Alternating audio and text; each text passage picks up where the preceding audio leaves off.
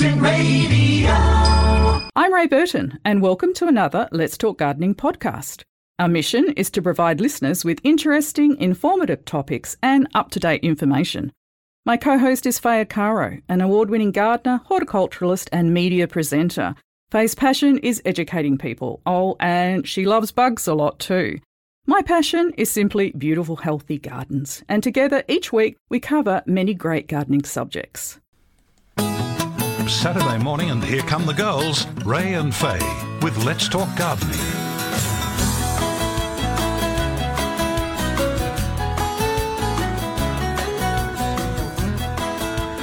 Good morning, gardening friends, and what a wet, wintry week we have had, and continuing very misty out there at the moment. Yes, it's Radiothon morning, as if you didn't know, and it's your chance to win some great prize opportunities on the Garden Show, should you choose to donate within the next 2 hours, and we certainly encourage you to do so. We are ready to go to take your calls. When you call in, you'll be speaking to the beautiful Bev Daring. 94841927 is the studio phone number for all the gardening questions. Now, our garden researcher and chef and quizmaster is also here, John Glidden. He looks after our questions, he helps us out, he assists us and provides great gardening solutions and advice every Saturday morning. Big shout out to radio superstar Alan Simons for his ever vibey and ever witty performance. Helping him to do that each alternate Saturday morning is Peter Kelly. Thank you both, boys. Breakfast is wrapped up by our cycling DJ, Jim Crine, and Jim returns next Saturday.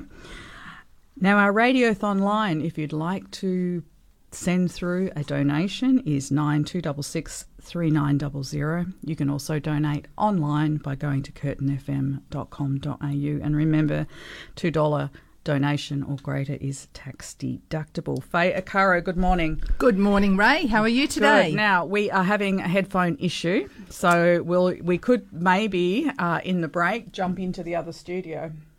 That's what I think we'll do. So if you can everyone can bear with us. We'll at 20 past, we will go into Studio 2 and see what we can do. And I think that's the only thing I can think of right now. In the meantime, we'll chat amongst ourselves. ourselves. No, well, you should. Yeah, let's just see what happens. There's nothing ever straightforward in a Curtin Radio. Yeah, but anyway, it's good to be back, and it's a big morning for us. We have great prizes. We have, in this first hour, we have 4 $75 gift vouchers up for grabs from Green Life Soil Co. So there's 4 opportunities if you donate in this hour. In the following hour, between 9 and 10, we have 4 $75 gift vouchers from Bigger Trees up for grabs. And we also have something a little bit different. We're going to do a high tea in Faye's garden, and we are asking for a specific donation to attend. That money will go to Radiothon. We will have a wonderful afternoon in Faye's garden, and we'll explain as we go along this morning what that will be all about, and we'll open that up between 8:30 and 9:30, I think. We'll just run it for 1 hour, give you the donation amount, and if you'd like to attend, when you ring through, all you have to do is say Faye's Garden and donate the money to the lovely people in the boardroom. Okay, all right. Yeah, so I'm getting the thumbs up from Jim. Thank you. Yeah, so I don't know. It's hard. He wants to donate, does he, and come to our high tea? When people talk, and I'm getting finger signs through the glass, and Good, it's like while I'm talking, I'm like, gotcha. Yeah, so all right, but we're also doing a normal gardening show as much as we can today. We are speaking to Rob Melville from Melville's Rose and Garden Nursery. Now, it is the time to think about pruning. Some of my roses are screaming prune me. Others are still flowering. Oh, I've got buds popping up and a lot of the leaves still look really good. I can't believe it, Ray. It's been so cold. Two or 3 weeks ago, we had that awful week of cold and rain and hail, and we've had another wet week in between. Thursday was lovely. Overnight rain and all-day sunshine. It was glorious. Yeah. Even this morning out there, The weather's quite lovely. It's not cold. It's a great time to grab your umbrella and walk around the garden and write your jobs list. My jobs list is never ending, and I'm certainly not getting to it. I just need, I think, a week just to spend in the garden and not do anything else, have anything else on my agenda, to try and catch up. And I have a lot of projects and I'm not getting to them. It's quite frustrating. But I beg to differ. I think it's been very cold. I've been having trouble keeping warm this last week or two. Me too, but this morning when I went out there, I was pleasantly surprised. Yeah. And it was still, and it wasn't cold like I was expecting. And I thought, okay, well, what can you do garden-wise in this weather? And I thought, okay, you probably don't want to get down and pull weeds out of wet soil. It's not pleasant. But there's a little bit of pruning to be done. Yes. So if you start your pruning list off all the things that need a hedge trim or a seccator cut, you can do 15-minute jobs, can't you? Grab your secators and go out and just deadhead your roses. Yeah, there's lots of little things you can be doing, as well as any of your potted plants, indoor plants. There's lots that can be done there as well. And don't forget, pots sitting under eaves and aren't actually potentially getting any of the rainfall, so keep an eye on those as well. And actually, our rainfall for June so far is 226 mils. Okay, the average is 124. I think that we're heading to smash the overall all-time June rain record in Perth. Yeah, I know, we love records here in Perth, don't we? We like to have a record. But hey, when you consider everything, I was looking at rain during the week in regard to, we get more rain in Perth than Melbourne. We get more rain in Perth than places like London. I know, who would have thought? And we're always complaining. We don't have enough. That's interesting. I know Perth is the most remote capital city in the world. And some say the windiest as well. Oh, I thought Geraldton had that tag. And Albany, I would have thought. Yeah, Albany is very, very windy. So, but we encourage your calls, 9484 1927. And Katie of Midland has phoned in and she's saying, can she prune her pomegranate tree now? And if so, by how much? I would probably prune it when it's dropped all its leaves, and then you might be able to tell you can see the framework of the tree, so you can keep it tidy. Wait till it's dropped all its leaves, Katie. Yeah. Okay, perfect. And as I say, we are chatting to Rob Melville this morning from Melville's Rose and Garden Nursery, talking about rose prunings, the whens, the hows and the whys. If you have a question, you can certainly ring that through to Bev and we can put it to Rob when we're chatting to him. And also 9:05, we're chatting to Kevin Smith from Worm Shed. Now, we're talking about worm juice, aerobics and worms, okay? So our other presenters seem to be a little bit mystified what on earth we talk about worm juice. What is worm juice? I know they're taking the mickey out of us. I know that. Of course they know what it is. Yes. And so we're talking to the worms man specialist, Kevin Smith, who... Well, last weekend we got a call about the fact that we shouldn't use the leachate on our edible vegetables. And I thought, well, that's probably a good time to speak to someone who does this for a living and get to the bottom of why you wouldn't and what you have to watch out for. So is it the worm wee or is it the leachate from the worm farm? What is the difference? And aerobics and anaerobics, that's where that came from. That's correct. Not exercises for worms, folks. Yeah, no, but it'll be good to put that to bed once and for all, because I was lying in bed last week listening to the garden show, and when I heard that lady, I thought, actually, yeah, she's right, I've read this. Yeah, so that was very interesting. Well, certainly I will just start by saying if you put all your scraps into a worm farm and then you pour water through and it's sitting in a bucket, and then you pour that on your leafy vegetables and you take them to the kitchen and that sort of liquid is still sitting on there, you'd have to be very careful. I heard you say you put meat in your worm farms. I do. That attracts the vermin. Oh, look, I have vermin. Are you past that? The vermin come in from my fruit trees, Ray. Yeah. The worm farm is the least of my problems. Yeah. To be honest, I've put a dead chicken in my worm farm before and it breaks down all but the bones. But also, it's not just worms that I can attract there. I can also get soldier fly larvae, and they are next level waste decomposers. They are amazing. Correct. They're dormant at this time of year, but honestly, you can hear soldier fly larvae munching in your worm farm. And I must say I'm quite distracted because you're sparkling at me. What does it say? the goddess. The goddess. Wine goddess. Wine goddess. I see, I can't see. Oh, okay. Well, we're all good at that. We're all wine goddesses on the gardening show. I think gardening and a glass of wine do go hand in hand, actually. Oh, they absolutely do. Yes, when it's not too cold, it's good to have a wander around the garden with a glass of wine. All right. We do have a couple of emails. Let's knock them over. And this one came in Saturday last week, actually, from a friend of mine, Doug. And he says he was looking for lily of the valley in any form that he can grow. Now, I quickly went on to the Tulips with a Difference website and found the bulbs there. So I sent that information off to Doug and he ordered straight away, I believe. So, brilliant. Okay. Lily of the Problem Valley, solved. that's not something that I've actually grown before. Yeah. The flowers of the Irish strawberry tree look very much like Lily of the Valley. They're little upside-down urns and they're white and they're delicate and followed by red berries that are very attractive to birds and probably vermin. They're edible but not very palatable because they've got tiny little seeds. Did you watch Gardening Australia last night? I did. Yeah. I was interested in the fuchsia lady. Oh, but I wanted her to amazing. give more. I wanted more information. About growing them? Exactly. Oh. Yeah. We, as you said before, we live in a very windy place, and I think our that's temperatures our are- undoing. The temperature, those hot easterly winds are absolute killer. They do grow She well was here. up in was it the Blue Mountains, Yeah, I and I think. thought, there's tick number one tick. Yeah, so yeah. You would love it in the Blue Mountains. Oh, yes, the I would. climate. Yes, I would. I'm in the wrong state. Yeah, I know that. And You'd it's probably absolutely like beautiful. Pemberton.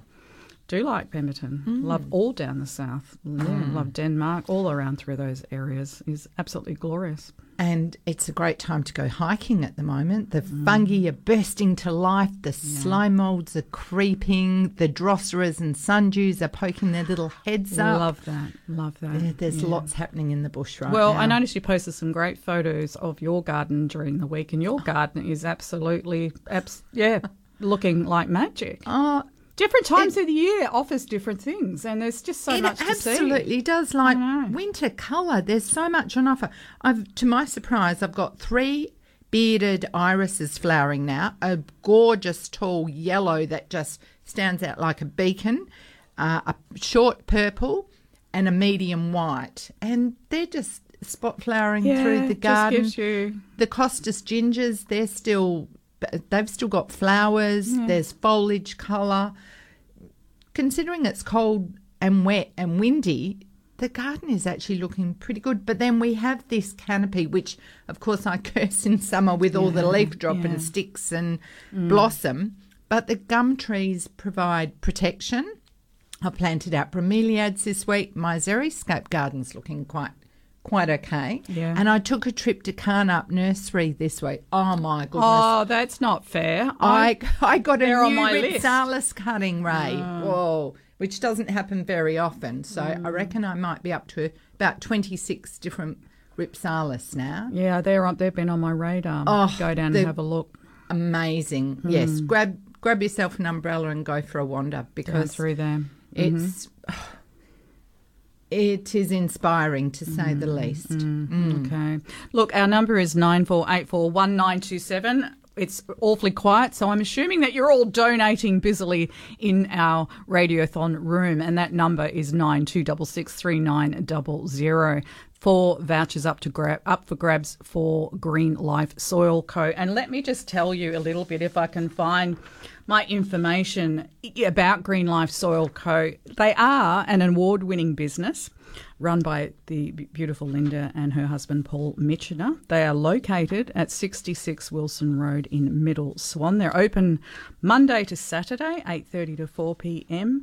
And you can see so much more by going to greenlifesoil.com.au. Now you can shop online if you want. They specialise in custom soil mixes, which they do make on site. Many of their products are organically certified, and a number of their soil amendment products are Waterwise endorsed. As we go along this morning, I will tell you more about Green Life Soil Co. and what they actually do there. They are very much into reconnecting people with nature, not only everyone else but themselves in their own backyard. And they do get excited about growing food, and they want other people to experience the joy of growing your own food as well. They do believe it is important to use less chemicals in the garden, which Faye promotes every week, to promote biodiversity and to live more sustainably. Green Life is founded on the philosophy of permaculture. That's the basis behind Green Life, and we shall go from there. If you would like to win a voucher to go to Green Life Soil Co. and spend your little heart out, 9266 3900. Support Let's Talk Gardening. We really are quite competitive in the garden on the Garden Show. We like to flex our muscles, and I know around here I actually have the tally that we were starting off this morning, which has been an amazing week. $88,586 was the tally when they wound off last night, and that's absolutely tremendous amount of money that our listeners have donated to their beloved Curtin Radio. And let's give that a nudge, guys. Let's give that a nudge on behalf of Let's Talk Gardening. So you know what we're going to do now, Faye? Okay. We're going to jump studios, guys. We're going to go to a break and open up in Studio 2 because we've got headphone issues in this one. Bear with us. Curtin Radio. And we actually did make it. And do you have ears, Faye? Can you hear? I can hear. Yay. Okay, we did a mad rush because we're having some interesting issues in Studio 1. And yes, okay, thank you very much. It's a bit like that this morning. We're chatting with Rob and Katie this morning. We'll be crossing to them right now, actually. It's one of those mornings, guys. Let's speak to Rob and Katie from the magnificent Melville Rose Nursery. Are you good to go, Faye? I'm good to go, Ray. Okay, let's do it. Hi, guys. G'day, guys. How you going? Oh, Morning. we're just having a few technical issues, but we're good. We're good to go now. We've sprinted. That's good. Oh, lovely to hear from you two. Thanks for joining us on the show today. And we thought it was very timely to talk about when to prune your roses and how to do it. So joining us, we have Rob and Katie. Hello. Thank you for having us. Yes, it's that time of the year, isn't it? It's come around so fast. We're only looking at our garden at the moment, and there's buds everywhere. So it's a lot of people are in the same boat. So pruning will be a little bit later this year. Yes. We were just having that conversation earlier where some of my roses are actually saying, I want to be pruned. Others are actually thriving still. And I'm getting absolutely gorgeous roses, beautiful colour that's obviously much deeper because the weather is cooler. So what is the trigger, or what should we be looking for before we start pruning our roses? Well, obviously you want your plants to look poorly before you prune them. You want them to drop leaves, and obviously the beauty with Perth is because the weather has been great so long, we get flowers right into August. So it's not a disadvantage to prune later. Even late August is absolutely perfectly fine. So the plant will tell you when it's ready to prune. When it stops flowering, and like you said, some are looking bad, looking good. So just when they look like that, they're saying, prune me, go ahead and do it, even though I feel like it's too soon. It's like a big fat cat asking for food. Some roses are greedy and will keep going, and other roses have had enough, and they might be older. They might be an older plant, and they've just not got the same vigour as a younger one. And so they'll tell you when they're ready. And why do we prune? we prune to keep the plant young and keep it going for longer and longer. So if we prune badly and so a lot of people cut too hard and the rose ages too quickly, and we won't get our 60, 70, 80 years out of a plant. So it's basically to keep the rose young, like when we go and have a checkup at the doctor or eating properly. It's very similar to people. It's almost like taking out the old wood so you've got room for new canes. If you're not ever taking anything from the base out, there's no room around that grass, around that erogenous zone for more plants. It's like us growing 50 arms, and we just grow another 50 arms and another 50 arms. So each year, if you take that older wood out, those old arms out, there's room for new arms. So it's just a concept. So you've really got to get your muscles ready, haven't you, guys? When you look at a rose and it hasn't been pruned well for a long time, and you'll see the old grey thick wood.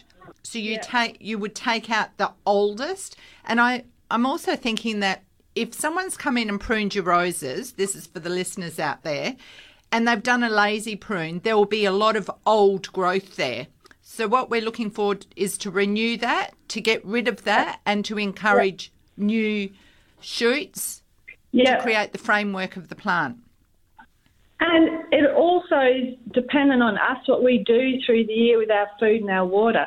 If your plant hasn't got enough nutrients throughout the year, it's going to have less good wood. So you're a little bit stymied then, because you can't just it's harder to prune because there's no new stuff, because it's not had the food it needed.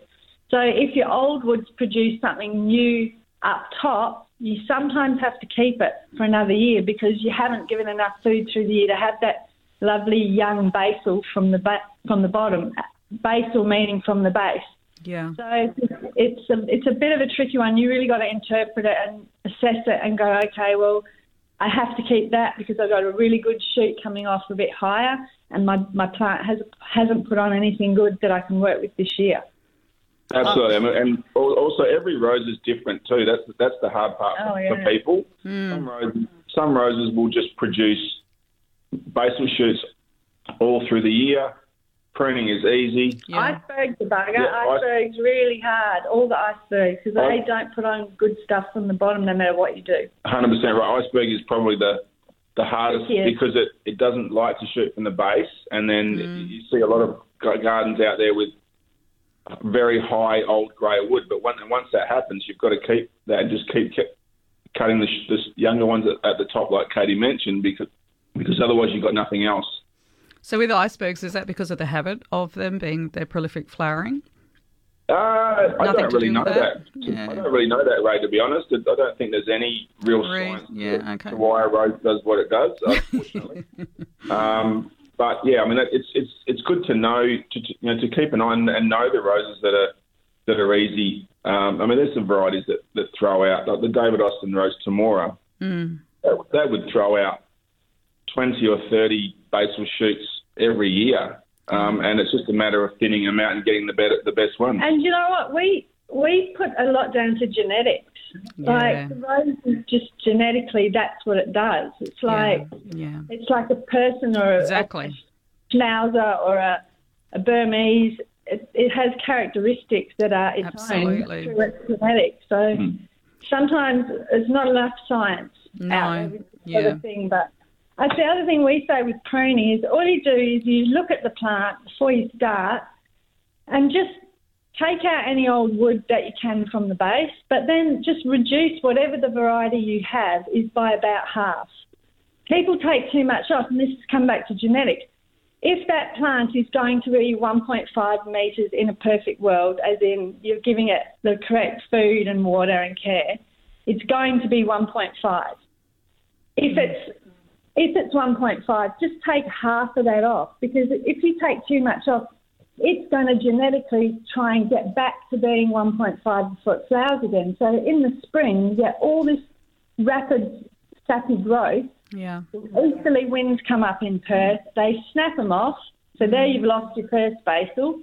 And you've got less time of flowers because it's trying to get back to what it needs to be. It's trying to get back to 1.5. So the time it could be flowering and the energy it would have put into flowering, it's got to recreate its status. So don't just reduce it by half. People, we drive around and people have hacked them to the ground. Pruning. It's not hard pruning. You just destroyed all the growth it put on last year. So the whole thing is trying again and again and again and again. I love that advice. It's hard work for you, but it's hard work for the plant. Just reduce him by half. Let him have a chance to have a sleep and then wake up and do a little bit of growing and ta-da! And that is such a strong point. Thank you for that. When you have finished the pruning, what is your next step? Do you use anything on the roses? Do you use any fungicides? What do you guys recommend? Copper's probably the main one. It sticks really well to the canes. Yeah. Okay. And gives protection for black spot in the future. We've been recommending lime sulphur as well, mainly for its insecticidal properties for chili trip. If there's any eggs, if it can get down to some of the eggs in the ground, we're hoping that's helping.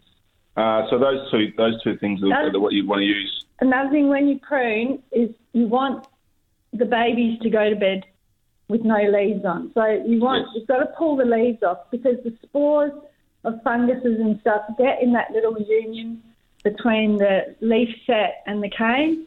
So you've got to strip the leaves. Okay, make sure all the leaves are off. Yep. All the leaves off because you want it to go to sleep. And by taking the leaves off, then they can't feed themselves. They have to slow down. And then the spray is more effective because it can run along the cane and into those little union points where the spores sometimes sit, and they can get down. They don't obstruct it getting to the ground. So you want the drift to go onto the ground. Another thing is roses are exotic, so they lose their leaves just like an ornamental plum or pear or whatever. So people are going, oh, my leaves are yellowing. That's an autumn colour. That's just another stage. It's not always disease. People tend to think it's always disease. There's one dusty moon, which is an Australian bred rose, which is fantastic. And that gets this beautiful foliage in winter, and it's just part of your winter garden. Don't be scared of the change in the plants. And automatically assume there's something wrong with it. It's just a deciduous plant. It's just a little one, not a big one. And when do you start feeding again? Yeah, look, again, it's going to be a funny year this year because they might bounce back really quickly when you prune later. So the rule of thumb is 5 centimetres of growth is when the plant's telling you that it needs... That it's awake again. Yeah, it needs to be fed. Okay, that's the easy one. So we don't have to worry about that for right now. And have you got any new news, anything coming out that we haven't heard about or you'd like to share with us? Go on. Last year's new releases were a little bit disappointing, but this year it seems very exciting. So the main one that we've been focusing on is Golden Pierre de Ronsard. Yes, I've seen that on your Facebook posts. We actually had it last year just in pots. Trial it? Yeah, we were lucky enough that the agent let us have some budwood early, and the pots are not the perfect example to see how it's going to go, but they went very well in the pots. They flowered well. The biggest issue with any climber is flowering, and people buy roses for flowering. So we've had a few varieties in the past that we've dropped because they just haven't flowered.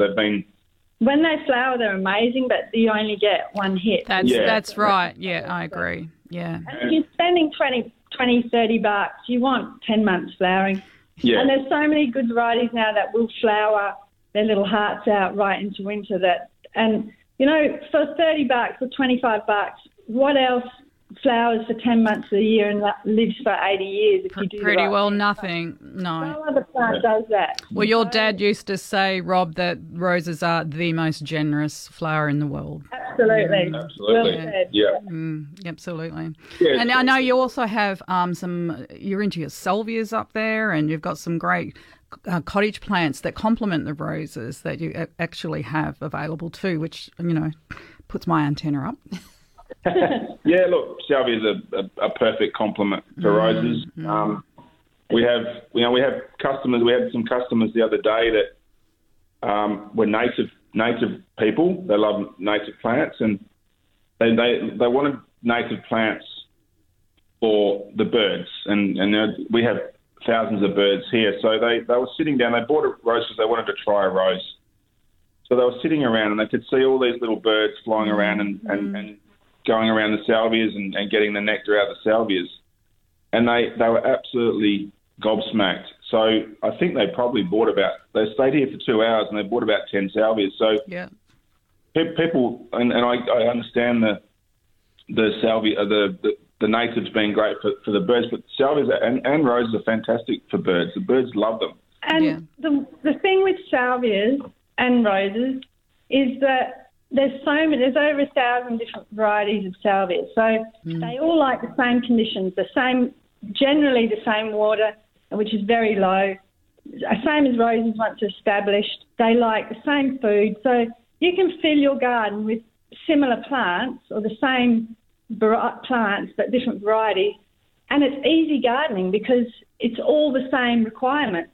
So you have a lot of interest in your garden, but it's easy and it's cheaper because you don't have to change your fertilisers. You don't have to change your water. They all like the same thing. They all get cut 2 or 3 times with hedge trimmers a year.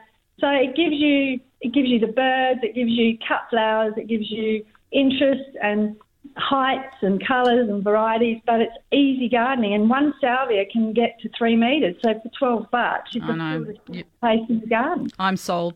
And I must say that salvias are a perfect companion plant for roses because I've actually found ladybirds harbouring in the flowers of salvias, hanging out there waiting for when the aphids arrive at my roses. Exactly. Yeah. It's just a really lovely combination. It's relatively cheap. I mean, a rose, we still are selling roses for $22.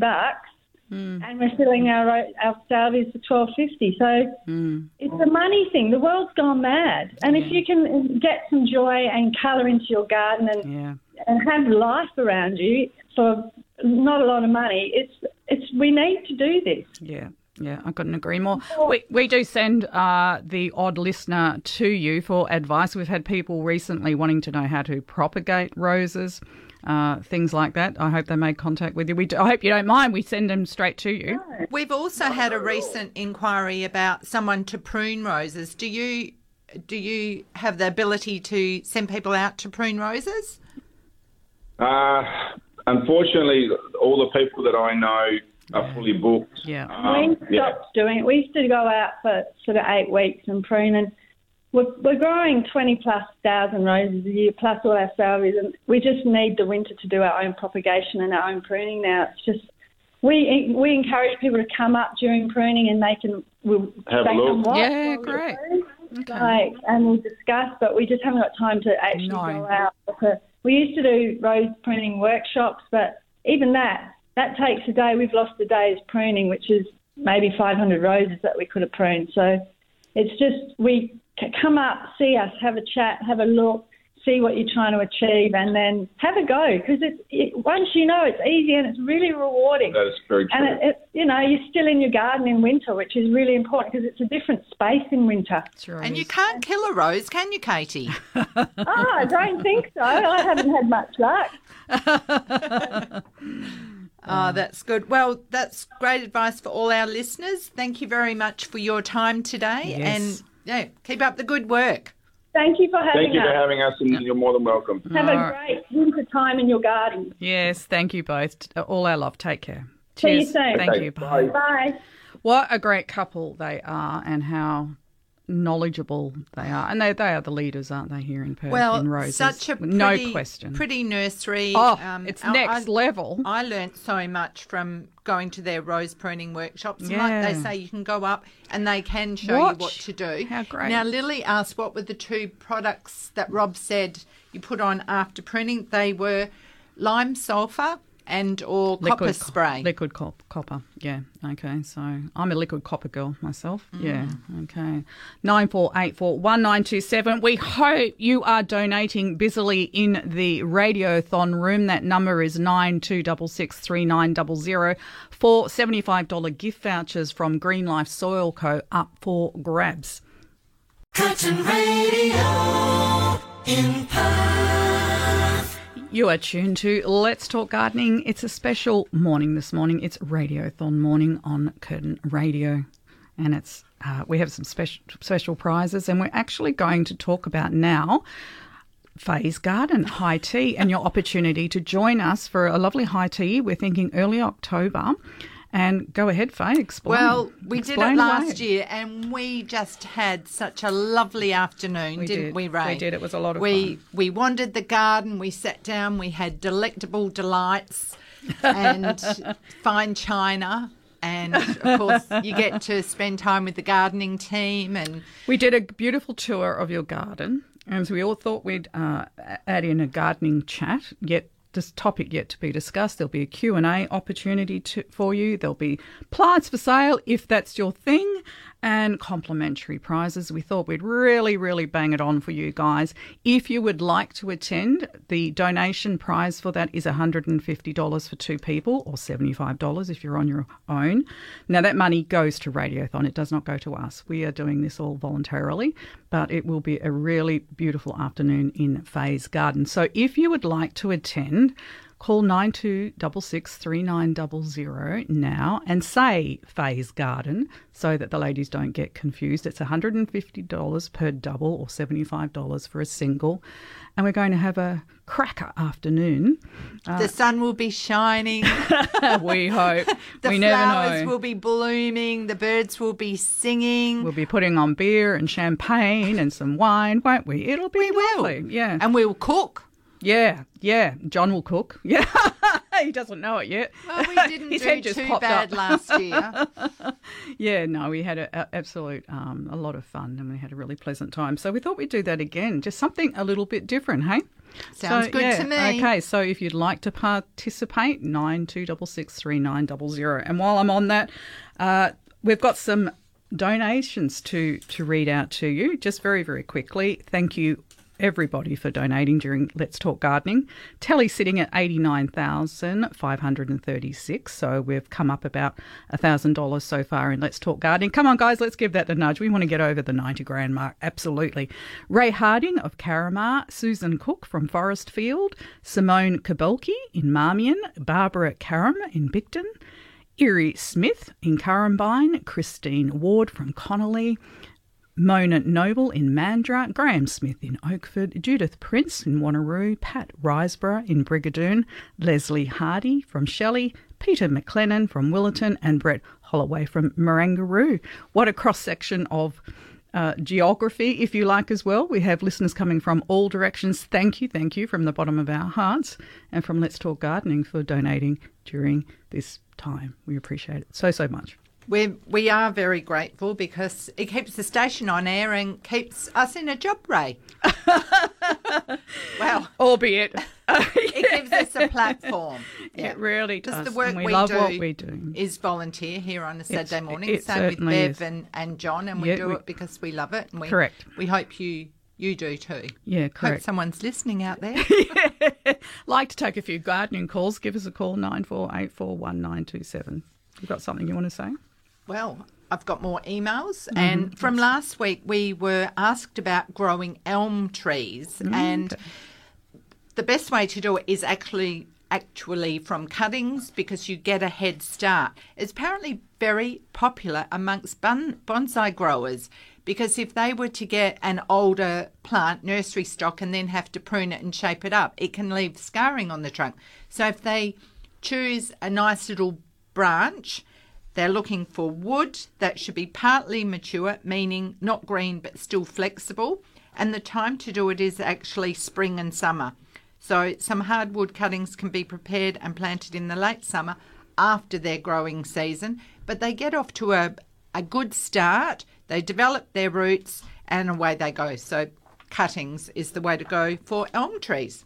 in the warmer weather. And, of course, you can send your questions by email, gardening@curtinfm.com.au. You can send your question or comment in that way, and we will respond on air. So what's happening in the garden now, Ray? Ooh, well, absolutely everything is having a really lovely drink, but I'm finding annuals are going gangbusters at the moment. I'm a viola girl, however you want to say it. So pretty. Yeah, I love my annual colours, and I've got some bulbs popping up. Don't ask me exactly what. My memory's shot, but I've planted bulbs in pots everywhere, and they're all just starting to really power on. There's still things flowering. There's some really nice coloured foliage happening. Things are coming up. Things are going down. All the leaves are pretty well, fallen from my trees. There's been amazing colour this week still with liquid ambers and in my area where I live, just maroon red, it's just been breathtaking. And that of course is gold. If you get out there and rake up all those leaves, put them in the compost bin and worm farms and really get your soil going good. And because it is time when a lot of plants are dropping their leaves, we start to think about pruning. So we will often get asked questions about when should I prune my grapevines, when should I prune my figs. Well, I wait until every last leaf has dropped. Yeah. The sap has gone back into the base. It's not flowing. If you prune when it gets going, you may have it bleeding. So if you've had trouble with any of the fungal diseases, you might have leaf curl on your peaches, or you might have powdery mildew on your grapevines. The time to spray them is when they're dormant and before the buds burst, okay? So keep that in mind. Wait for your leaves to drop before you do your pruning, and then when they're leafless and there is less of the plant, that's when you would do your spraying. Mm-hmm. So just wanted you to know that. Weeds. Oh. I know, but get out there and just 15 minutes in a fine You can do break. A lot in 15 minutes. And I saw something on Facebook this week where a garden had come in and the garden looked magnificent when they left, and then a week or 2 weeks later all the weeds were coming up and people were saying, get a new gardener. You know what? I have the same thing, because in my xeriscape garden I've gone through, I've raked, I've pulled out the big weeds. A couple of weeks later I've got a new batch. And the that's brothers and because sisters have arrived. Mm-hmm. Babies, children, sons, daughters. Yes, exactly. So, but what it is, it's the weed seed burden in the soil. Every time you turn the soil or move the soil, correct, there's another plethora coming up. In fact, I've got a carpet in one area, and I just looked at the other day and I thought, that not topic, but the statement, let some areas go wild. Well, I have a wild section, and in the middle of it all, wild your garden. Yes, I have little alyssums popping up and flowering. Honestly, Ray, they're no bigger than about 3 centimetres. But I went through and I plucked them out and I've planted them as a border in front of my roses. Yeah. And bonus. Reminds me of what Jerry says, where you about your volunteers. Jerry Colby Williams, yes. Yes. So I've chosen my volunteers. I even found some poppy seedlings amongst it. And, of course, they're coming up now too. You've got poppies and Queen Anne's lace, Nigella. There are so many annual flowers that self-sow. Linearia. Oh, and look, we've got a call on the board. Yippee. Stop talking. And it's time for a break. It is. So let's do the break, and then, June, we will be right with you. Curtin Radio. And we are back. You are tuned to Let's Talk Gardening. Yes, it's Radiothon morning, and I do believe the Radiothon room is rather busy. People very keen to attend Faye's Garden. We are talking the 8th of October, and it's $150, which is donated to Radiothon for 2 people, or $75 for 1 person if you'd like to attend our little soiree. But you must say Faye's Garden when you call in, guys, 9266 3900. Have a chat with the gorgeous ladies in the our boardroom, the Radiothon room, and they will be able to assist you. And apparently it's great uptake, so this we like to hear. Now, I'm just wondering about June, because it's saying line 1, and line 1 has dropped out, Bev. I don't think there's anyone on it, so no, there's not. So, okay. Wanted to talk about transplanting an orange tree. Can you give some information? I think June has dropped out. Why do we transplant? Sometimes we don't have a choice. If we're moving house and it's special to us, well, we just have to do it. And I'm channeling Chris Oliver here and saying the plant will tell you what it needs. So all I would say is that they have a shallow root system. Take as much of the root ball as you can, put it into a pot with good quality potting mix. I would have said give it a cutback so that its canopy is about the same as the root space that you've got. It will go into shock. I would also give it liquid seaweed that's diluted and mix that up into a watering can and do that before you damage the roots. Pot it, give it another drink. When it drops its leaves, then you cut back to where the new growth comes. So it's pretty easy. Now wouldn't be a terrible time to do it. It will get going in spring, so it can be done.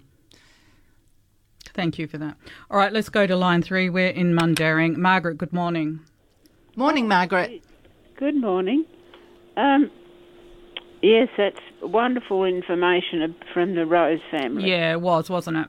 I mean, the Melville family about the roses. But from the Rose farm, I should have said. I just ring up to say that Eric McCrum was on Curtin Radio the other day. Yeah, that's right, with Jenny. Talking to Jenny, and his book is out. Oh, wow. I didn't know that, Margaret. What's the name of the book? Nature. Oh, hang on. That's all right. We'll find it. That would be a wonderful book, wouldn't it? Nature of the Jarrah Forest. And that's where you are, is it, Margaret? Well, I think he and his daughter were on with Jenny, and they've got it out in several places. Yes, it is available in Mundaring. $55 cash only. Right. So, but I just wanted to say he spoke about the kookaburras were released from Perth Zoo in 1912. That's why we have so many of them here, because they're such a pest. They are. Pinching baby birds out of the nest and all sorts Destruction, of things. Margaret. And people think they're lovely, and hey, they are nice to look at, but that's where it begins and ends, unfortunately. They're not. They're a pest. Well, I reckon I lost my family of robin redbreast because of the kookaburras. Yeah.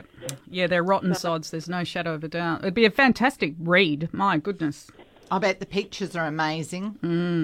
And he talked about there's 3 fungi that eat the gum nuts, especially the gum nuts, that huge gum nuts off the red gums, the marries.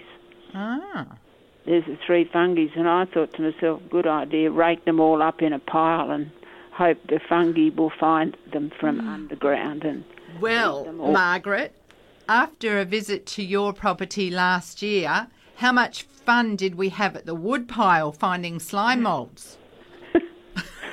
Yes, it was absolutely amazing. Well, you have a beautiful property, and it was a pleasure to go there and wander around and find a few things. Yes, thank you. And there's a beefsteak fungus that lives on, I don't know what it looks like, I'll have to look up the book.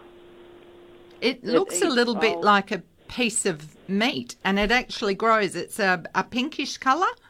Oh, is it? And yes, it can look like a piece of meat growing on a stump. Right. The world of fungi is fascinating. Yes. Anyway, I just want to let you know about the book. All right, that's great. He's doing another book. Oh, good. And he should. So he should, because he's going to take too much information with him. So it's good to people with a level of knowledge and wisdom to put it down in writing. I agree. Thanks for your call, Margaret. Okay. Enjoy the weather. Take care. Bye. Cheers. Bye. Yes, okay. 94841927. Green Life Soil Co. vouchers up for grab still in this hour if you'd like to donate to Let's Talk Gardening. Now, their motto is, if I can actually find it, green, everything starts with the soil, okay? And that's very much their belief. And they deliver soils, compost, manures and mulches. They can deliver them to you in bulk loads. And many of their products do come bags. So for we, the smaller gardeners, we don't need a big delivery. We can have bags you can go and collect. They can deliver to you. Their range is extensive, from minerals to native fish, tools and gadgets to worm farms, sandy soil solutions, vegetables and herbs, and so much more. Okay, and they have brilliant product range, and they do supply in other gardening retail outlets. So do look out for Green Life Soil Co. products. They're available in Perth and throughout the southwest, and certainly their premises are located in Wilson Road in Middle Swan. Green Life Soil Co. Brilliant, award-winning business with so many facets to it, would you not say, Karen? Absolutely. And I was just taking notes, talking about feeding the soil and what I would consider doing now to add to the soil and give it some love. But we can talk about that more later. All right, it's 9 a.m. Still only about 10.4 degrees out there, 99% humidity, heading for a maximum of 16. Very cool temperatures for us here in Perth. Keep yourself all rugged up. Showers today up to 2 to 5 mils expected. Overnight, the minimum will drop down to 7. Showers easing tomorrow with a maximum of 16. Going ahead to Monday, the minimum overnight will be 4, which is chilly, with a maximum of 15 on Monday, partly cloudy. Hopefully we get a few drier days to just give us a little reprieve in between. It's been great. We need it. Not complaining at all. Hard when you're a gardener. I know. Other than yesterday, though, Ray, when the sun comes out, it's often lovely. we get the overnight rain and then a full day of sunshine, which is just heavenly, absolutely. But yesterday, the sun came out and then briefly. It rained and it was cold, and I gave up at morning tea time and went to the office and started sorting bee photos, which kept me busy for quite a few hours. There was 400. Oh, love my native bees. But we could think about planting for wildlife and habitat, for birds and for butterflies. And that brings me to next week's show, where we will be joined in the studio by Louise Peters and Mark Tuchek. Okay, that'll be an interesting combination. Absolutely. Really good Well, it was fun. because of Mark that we caught up with Louise Peters. She was at the Perth Garden Festival buying cinnamon myrtle for butterflies. So I thought that was a lovely combination. We'll have them both in the studio. I can't wait to hear more about bringing in the butterflies. All right, now, Olga, we know you're there, love. We will get to you as soon as we can. We do have Kevin Smith online from the Worm Shed. We'll have a chat with Kevin and we'll be straight back to you. I hope you can bear with us. Kevin, good morning. You're with Ray and Faye. Good morning, girls. How are you? Good. Hi. How's it all going in your neck of the woods? You're a Chittering man, aren't you? We are, yes. Up here, no, it's beautiful. Bit of fog around in the valley. But, how magic. No, it is. It's beautiful at the moment, yeah. All right. What have you got for us? Well, I put down a topic of aerobics for worms. So what can you tell us about that, Kevin? Well, they are quite energetic. Depends on what you feed them, I suppose, But, look, I know there's a lot of sort of information out there about using the liquid and that. And what it comes down to is really how you set your worm farm up. So quite often we hear people say, really the best thing for the liquid is just throw it straight down the toilet, Oh, really? There's all sorts of information out there, which is a bit frustrating.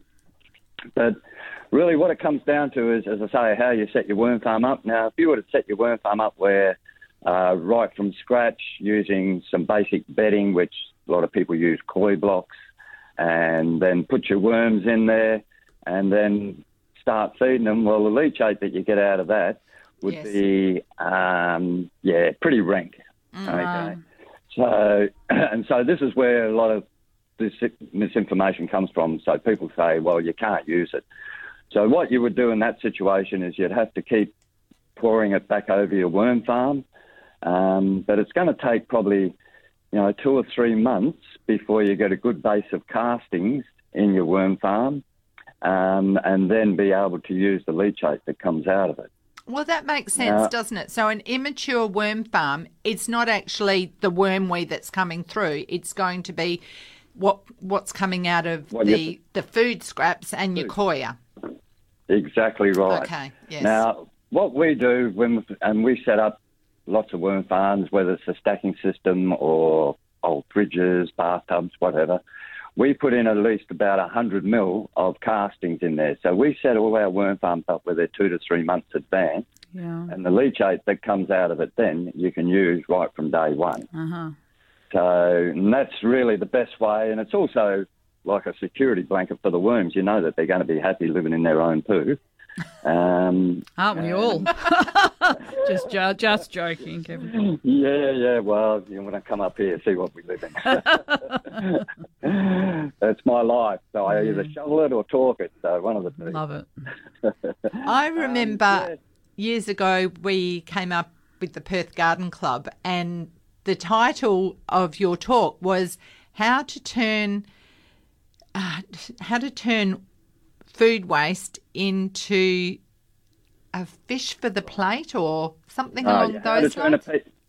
How to turn a piece of paper into a fish on a plate. Yes, actually. That's it. Yeah, okay. And the theory behind that is very simple. You just, worms will eat paper, anything organic, anything that was once alive and no longer alive, and that's anything and everything, just at certain stages. A lot of people say, worms don't eat citrus, onion, garlic, meat and dairy. Well, they do. Yeah.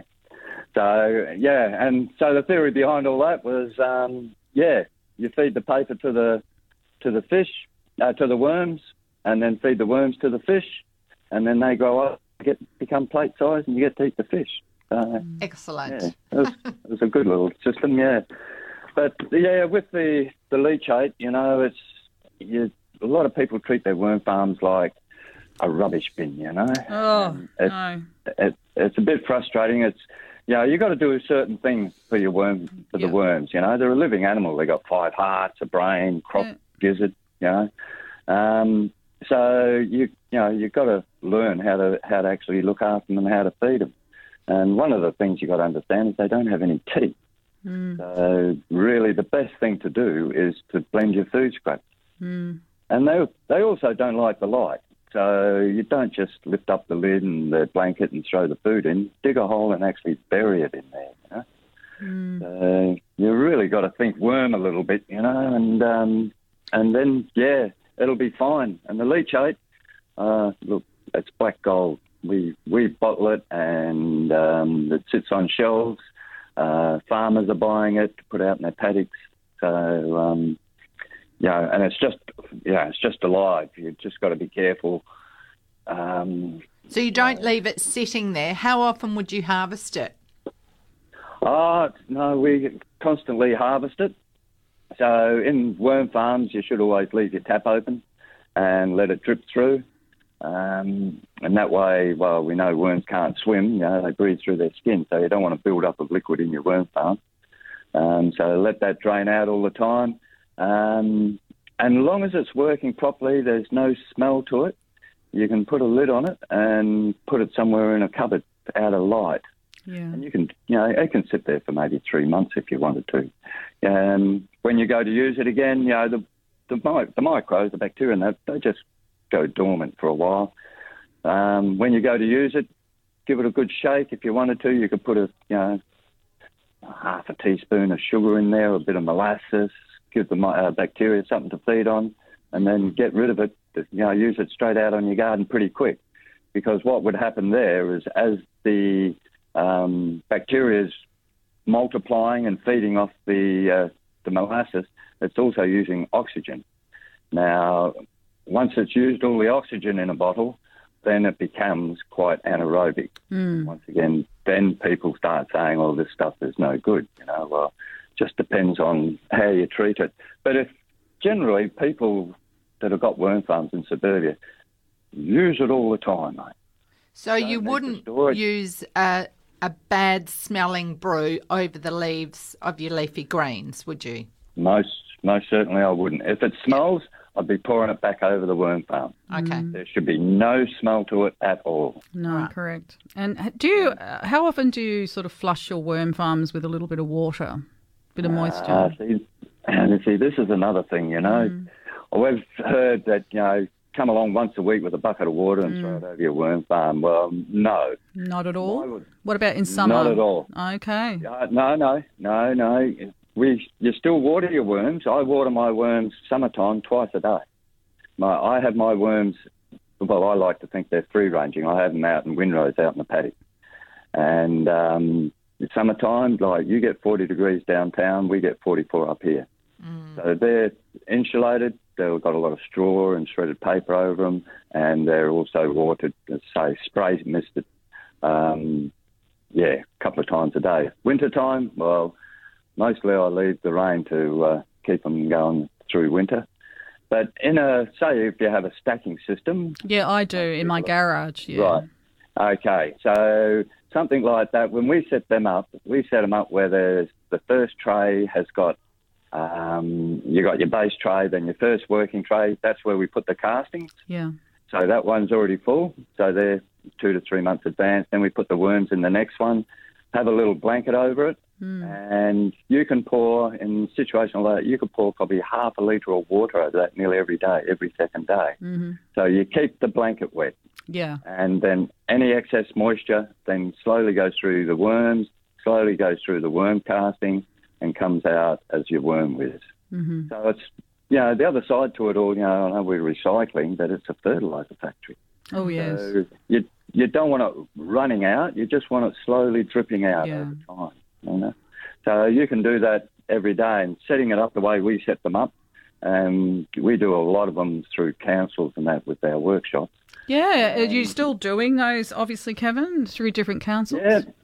Yeah. Actually, we've got one coming up Wednesday down at Coolblup, the Coburn. Okay. So, and then another few later on in July. Yeah, look, they're fairly constant. With Swan, Coburn, Kwinana, Melville. Some subsidised, some just offer rebates. Wonderful. And we do a 2-hour workshop, which is pretty good. Can you add anything else to your worm farm to value add it? Would you throw in any pelletised chicken manure or lime or rock dust or molasses? Yeah, look, molasses I wouldn't be worried too much about, but, a bit of rock dust wouldn't hurt, a little bit of lime, or we use dolomite, which has got the magnesium in it, so dolomite lime, which is just a little bit more beneficial and acts a little bit quicker. And if you wanted to, you could, add a bit of manure, a bit of chicken manure. If you really wanted to, you could put in a bit of wood chip, a bit of sand, and then when you harvest your castings, you've got a ready-made potting mix, So, and it helps keep it open and aerated, and that's a really, really important thing. And that's why it's important to make sure you have lots of carbon in there, lots of paper or straw, something like that. That helps it open and aerated, instead of it becoming just a wet, slimy mush, Do you ever turn your worm farms over? No? No. Worms are doing that, really, aren't they? Yeah, exactly right. Yeah. Years ago, I've been doing this for 35 years, 40. And what books were around then, they did talk about actually, getting in there and using your pitchfork and turning it over, Oh, poor worms. I've done that once. Oh, yeah. But I've done that once, and I've never had to do it again in all the time I've been doing it. And the trick is the way you feed them.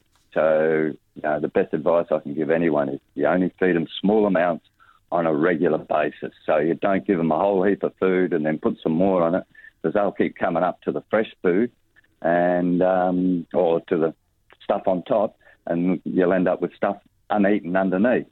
And then that will become anaerobic, get smelly, and then your worm farm's not really working so well. So what do you do when you want to go away for a week? Do you just not feed them so they eat up everything that's in there, or do you give them something to get them through? No. Yeah, look, give them enough for a couple of days.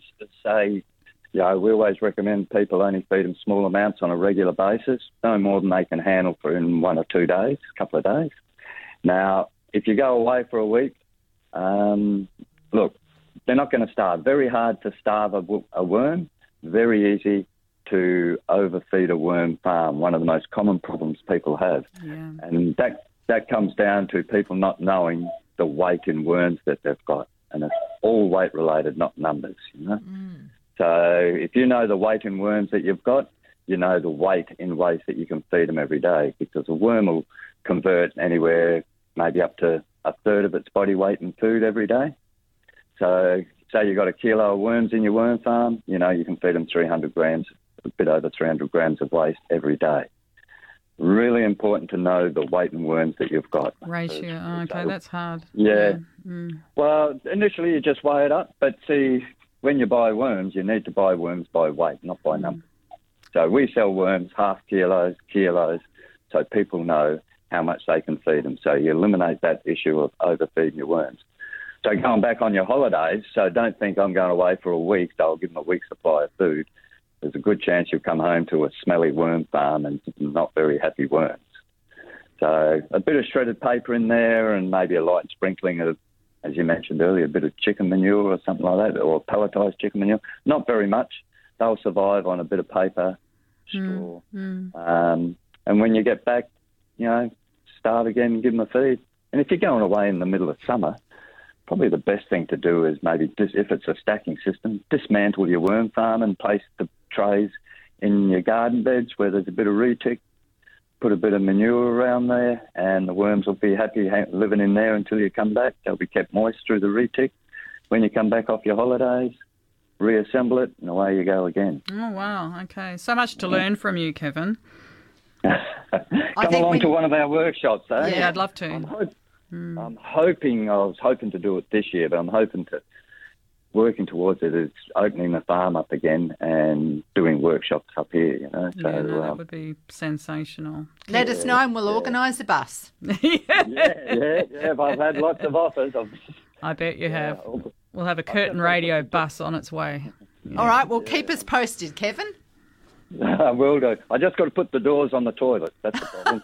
Okay, yeah, that'll be easy. Nice. Yeah. All right, thanks very much for your time today. It's been great. Beautiful. Thanks, ladies. Thanks, Kevin. All the best. Happy worming to you. Thank you. Bye. Isn't he great? He's just sensational. Yes, a font of knowledge. Very much so. Let's go to dear Olga. Sorry to, leave you waiting. We do have to go to a break. So, Olga, is it a long phone call or a quick one? Quick one. Quick one. Okay. Yeah. Go ahead, Olga. Yeah, I've got this grape tree, which is 5 years old, and it hasn't flowered or fruited or anything. So what's gone wrong with it? I don't know. A grape, did you say? No. A custard apple. Custard apple, they are definitely warm season tropical plants. So hopefully you've got it in a warm, sunny aspect. It will need to be mature before it flowers and fruits. So it's probably just a question of age. Keep it well mulched. Don't water it too much through the winter, but give it some fertiliser in spring, mulch it well, and just be patient, Olga. Okay. Yep. All right. Okay. Thank you. Yeah. Thank you. Okay. Yeah. Thanks, love. Yeah. Bye. Okay, we shall return. Curtin Radio. And we are back. You're tuned to Let's Talk Gardening. It's Radiothon morning. It's a little bit crazy. It's very, very busy, I believe. You've just been down into the Radiothon room, Faye. It's hectic, Ray. It's hectic. I came back with no information, but the lines are going nuts. So I think it's a bit popular, I'm pleased to say. You're popular. Oh. Yeah, so there you go. We put out there a high tea at Faye's Garden, $150 for 2 people. Donation goes directly to Radiothon. If you want to have a single ticket, it's $75. And for that, you're going to have a great afternoon with Faye and the team and high tea, and we're serving some champagne and making it all very lovely. There'll be a tour of Faye's garden, obviously, garden chats and Q&A opportunities and plants for sale if that's of your interest, and complimentary prizes, and we're going to have a sensational afternoon together. So be an opportunity to see Faye's gardening and let her walk her talk. That's out for a bit of pressure. Well, and we were asked if the garden is wheelchair friendly. Yeah. And it only partly, like we have a very long driveway that goes past a workshop, past the house, around the rose garden, past the shade houses and back to the back shed. So that goes from one side of the boundary to the other virtually. And on the left and right, there are garden beds like everywhere. Yeah, so you can definitely see. It's not fully wheelchair friendly. We put that out there, but there's definitely a lot that you could see. This is true. If there's you need to. like 7 garden rooms. Yeah. It's a work in progress. Yeah. So it'll be it gives you the motivation, doesn't it, to really like I need motivation. Yeah. And so Ray, what we were talking about feeding soil and adding manure. And you know, at this time of year, I know a lot of people will understand that I don't talk much about fertilising through the winter. However, there are lots of plants that are just powering away right now. And if they're flowering, they don't mind a little bit of encouragement. So depending on whether you're an organic gardener or you don't have any qualms, you might give them a little bit of NPK now, which is fast acting, a fertiliser for flowering and fruiting plants. Slow release fertilisers are not going to work overly well at this time because it's cold. It's a little bit too cold. But you could add and build up the soil. You can, of course, use your worm castings to add, like we were just talking to Kevin.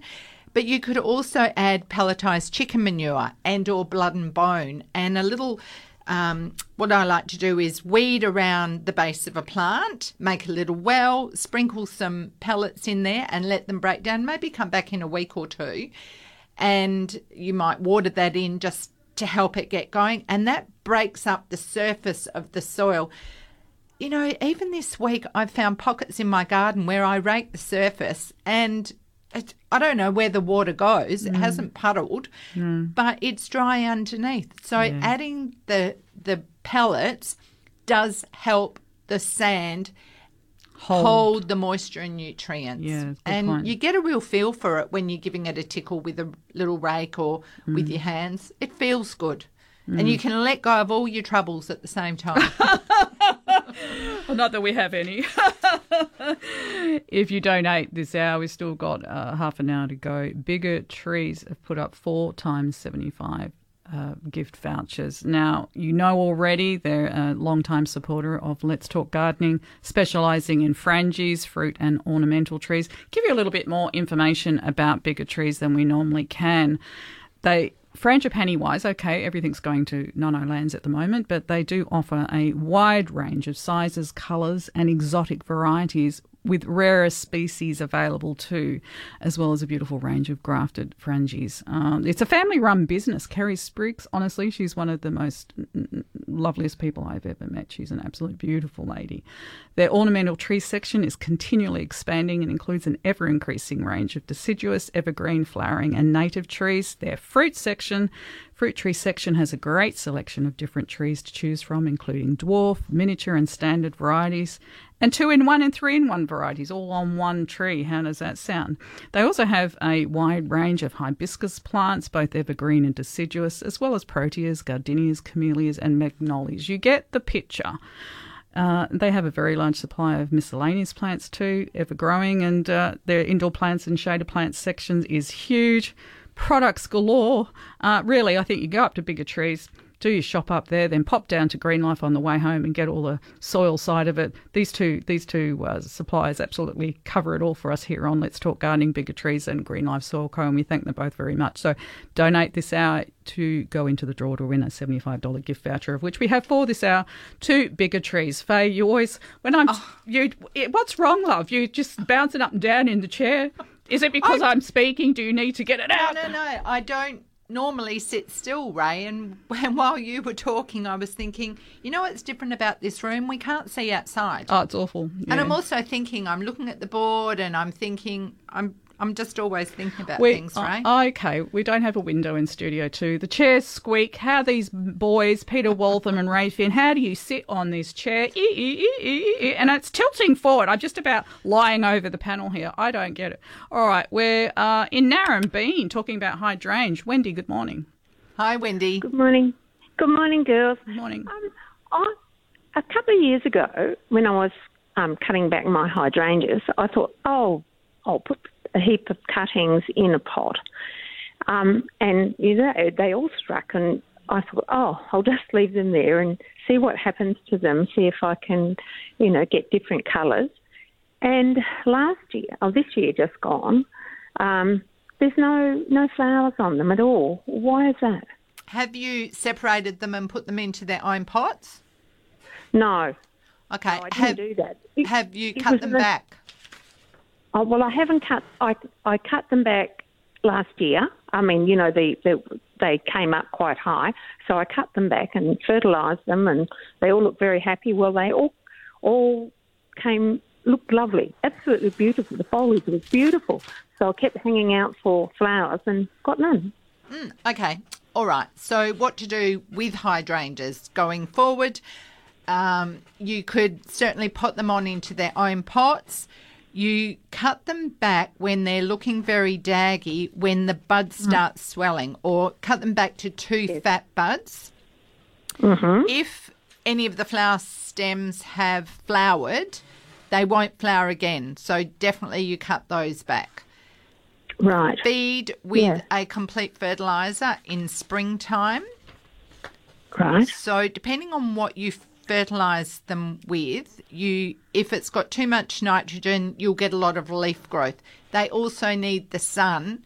And Narrabeen, whereabouts is that exactly? Well, if you drew a line from Merredin to Hyden, we're in the middle.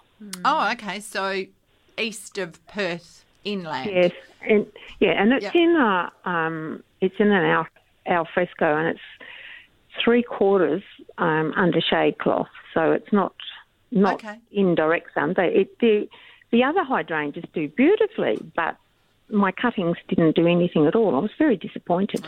Well, just give them a bit longer. Put them into their own pots, fresh potting mix, add a bit of extra slow-release fertiliser, and then if you give them a liquid feed as well, that will help. And I think there's a very good chance they'll put on a lot of growth and you'll get flowers.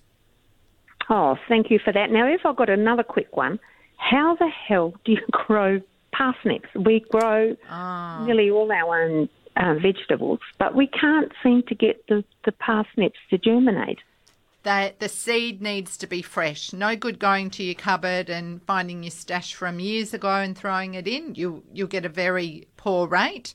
They are slow germinating, so make sure you've got a weed-free area, use fresh seed, and be patient. Oh, right. They're all in raised beds, so everything else grows absolutely beautiful. I've got about 10 raised beds, but cannot seem to... Well, it takes about 3 to 4 weeks. Don't give up. Try fresh seed. Oh, right. Thank you very much, girls, and I love your program, and I think I'll donate again in case I win the prize to go. Oh, way to go, Wendy. Thank you. Thanks, Wendy. That's lovely. Be lovely to see you. Okay, thank you. Thanks, okay, Wendy. Bye.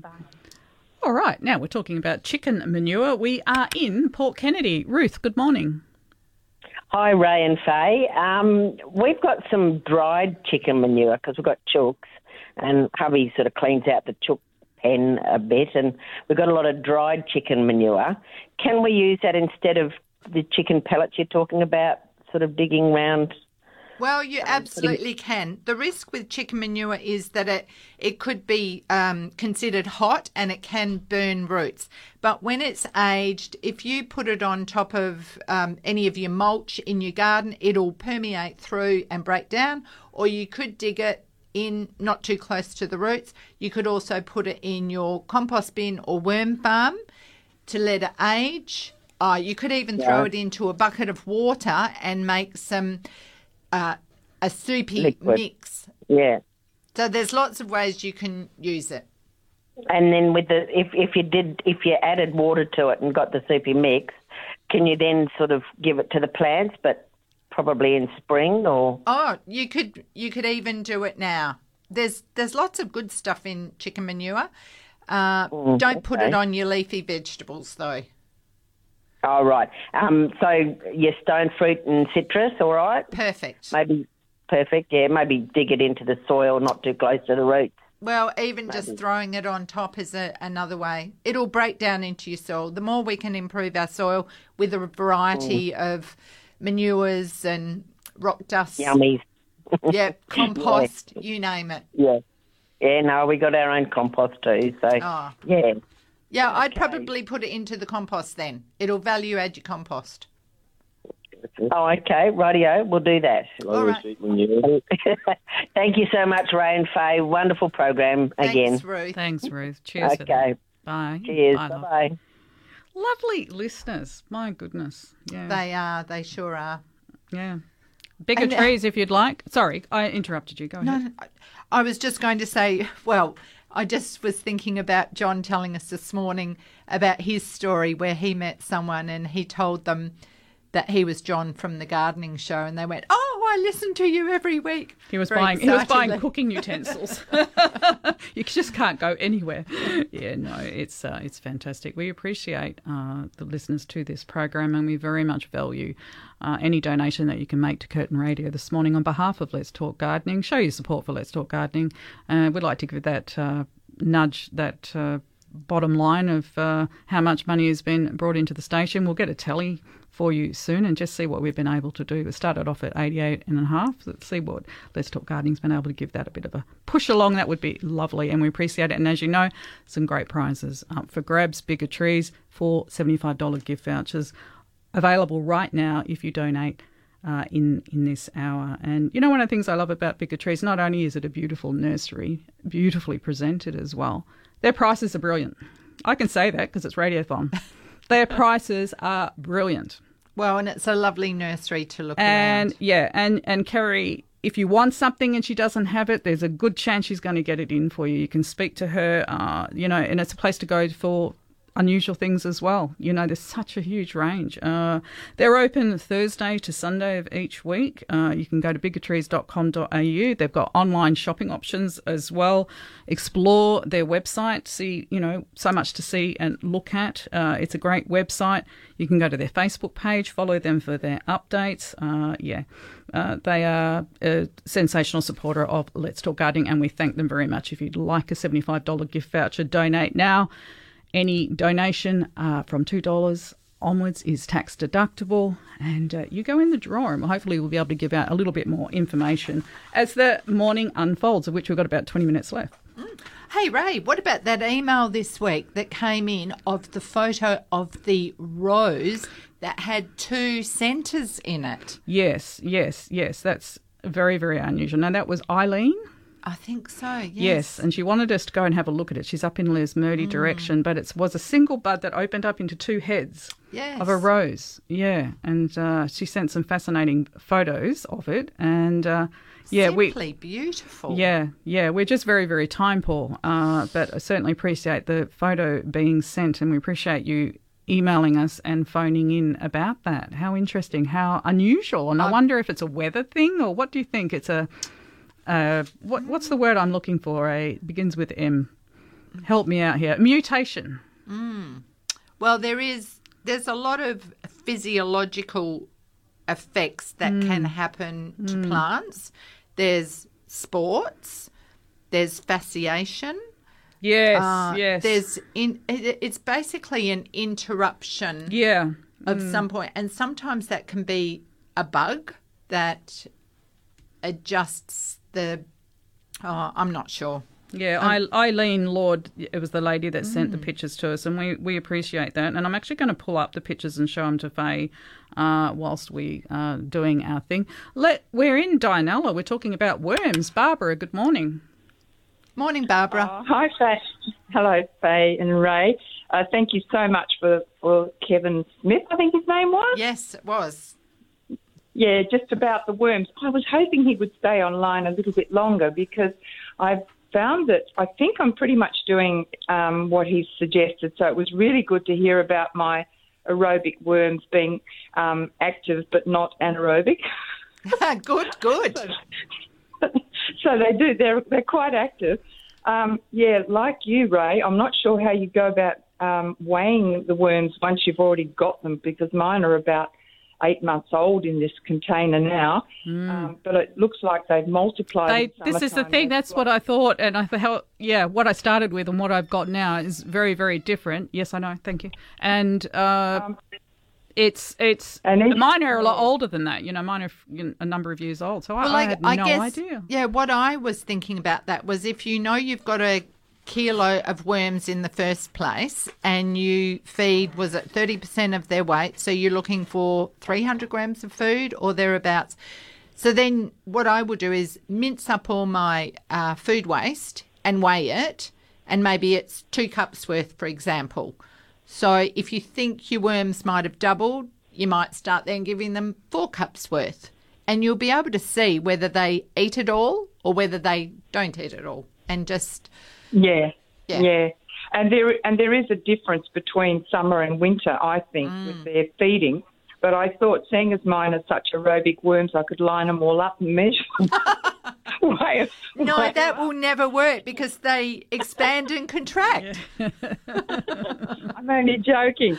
So getting back to Kevin, one of the things I wanted to ask him was that my worms actually have a fairly thick piece of carpet, which has been there because I lost my first lot. So a gentleman gave me, instead of a bunch of flowers, a bag of worms, which I have now got.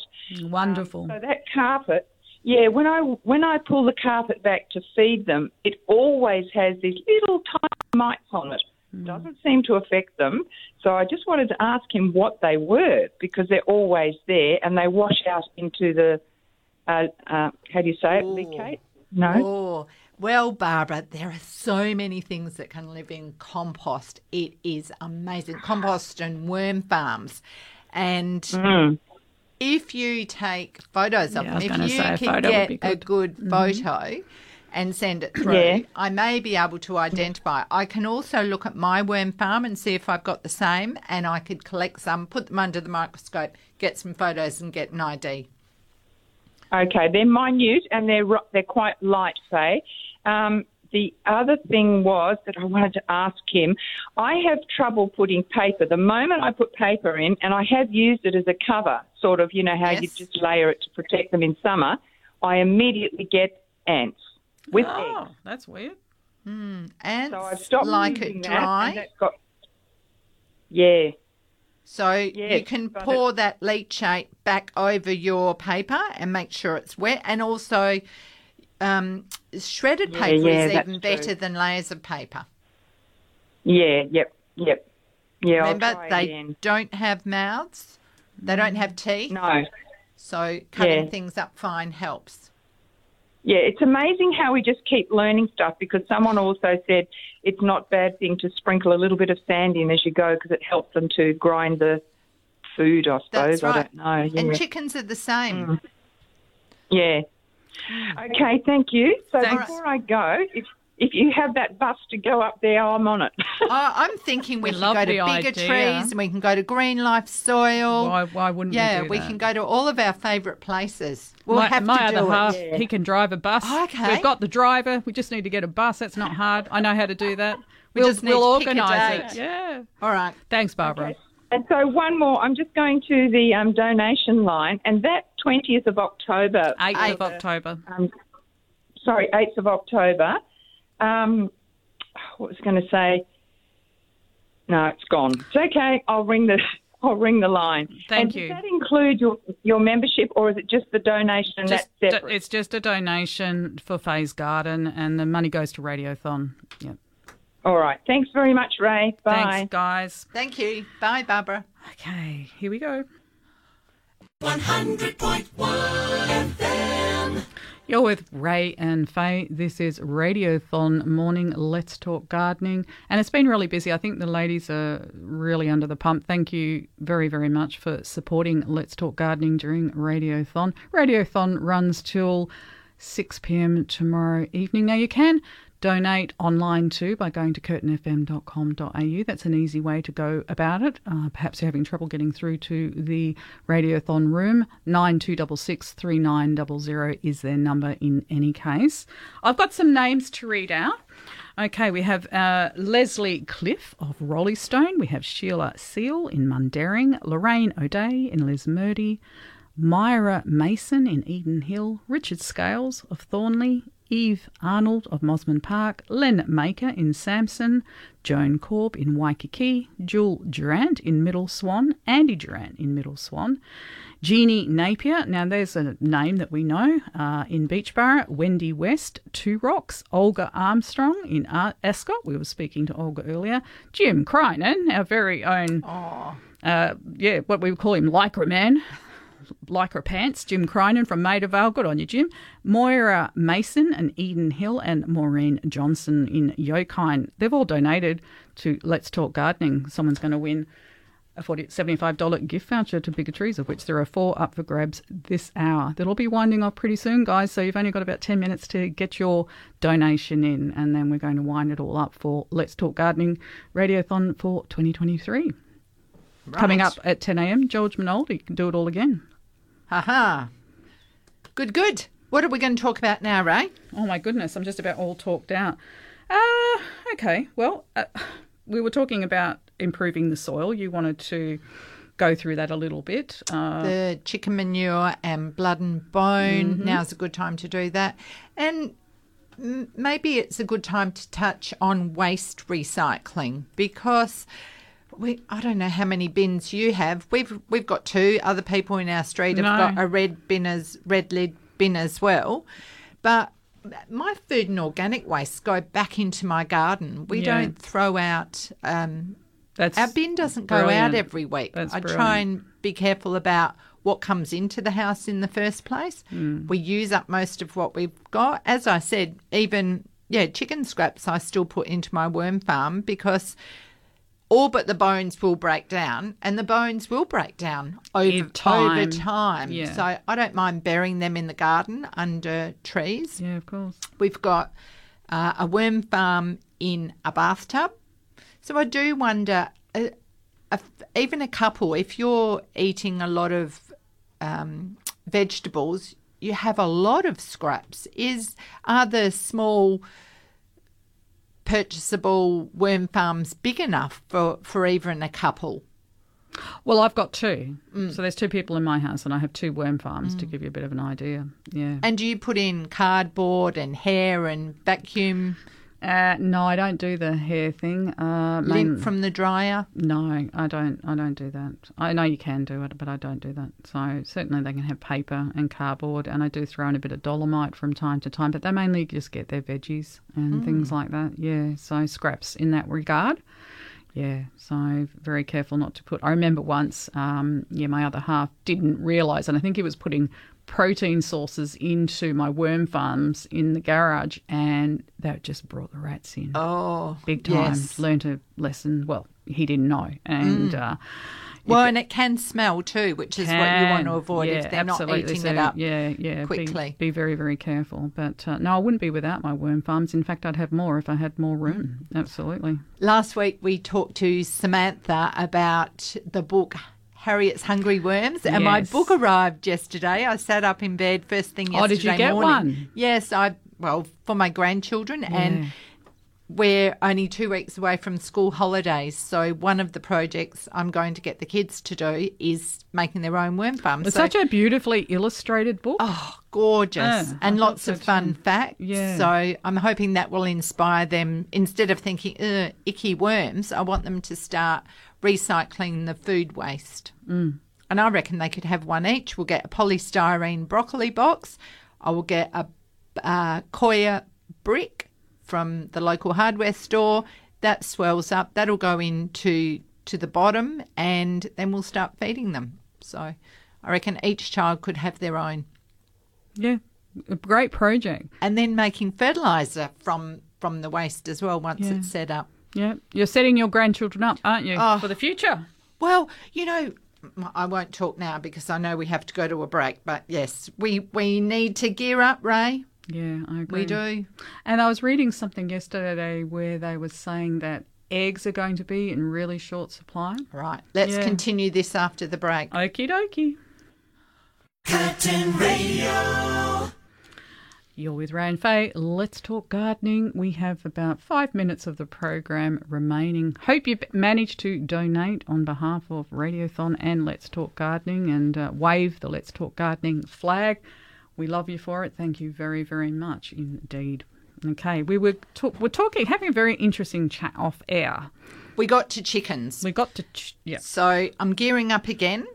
I'm going to start taking cuttings from my fruit trees, so grapes, mulberries, figs, etc. They all grow easily from cuttings. So I'm going to start new plants and start up a whole new garden where we're going to integrate chickens, where I'm going to actually choose breeds that are useful for meat as well as eggs. And, of course, we then get the manure.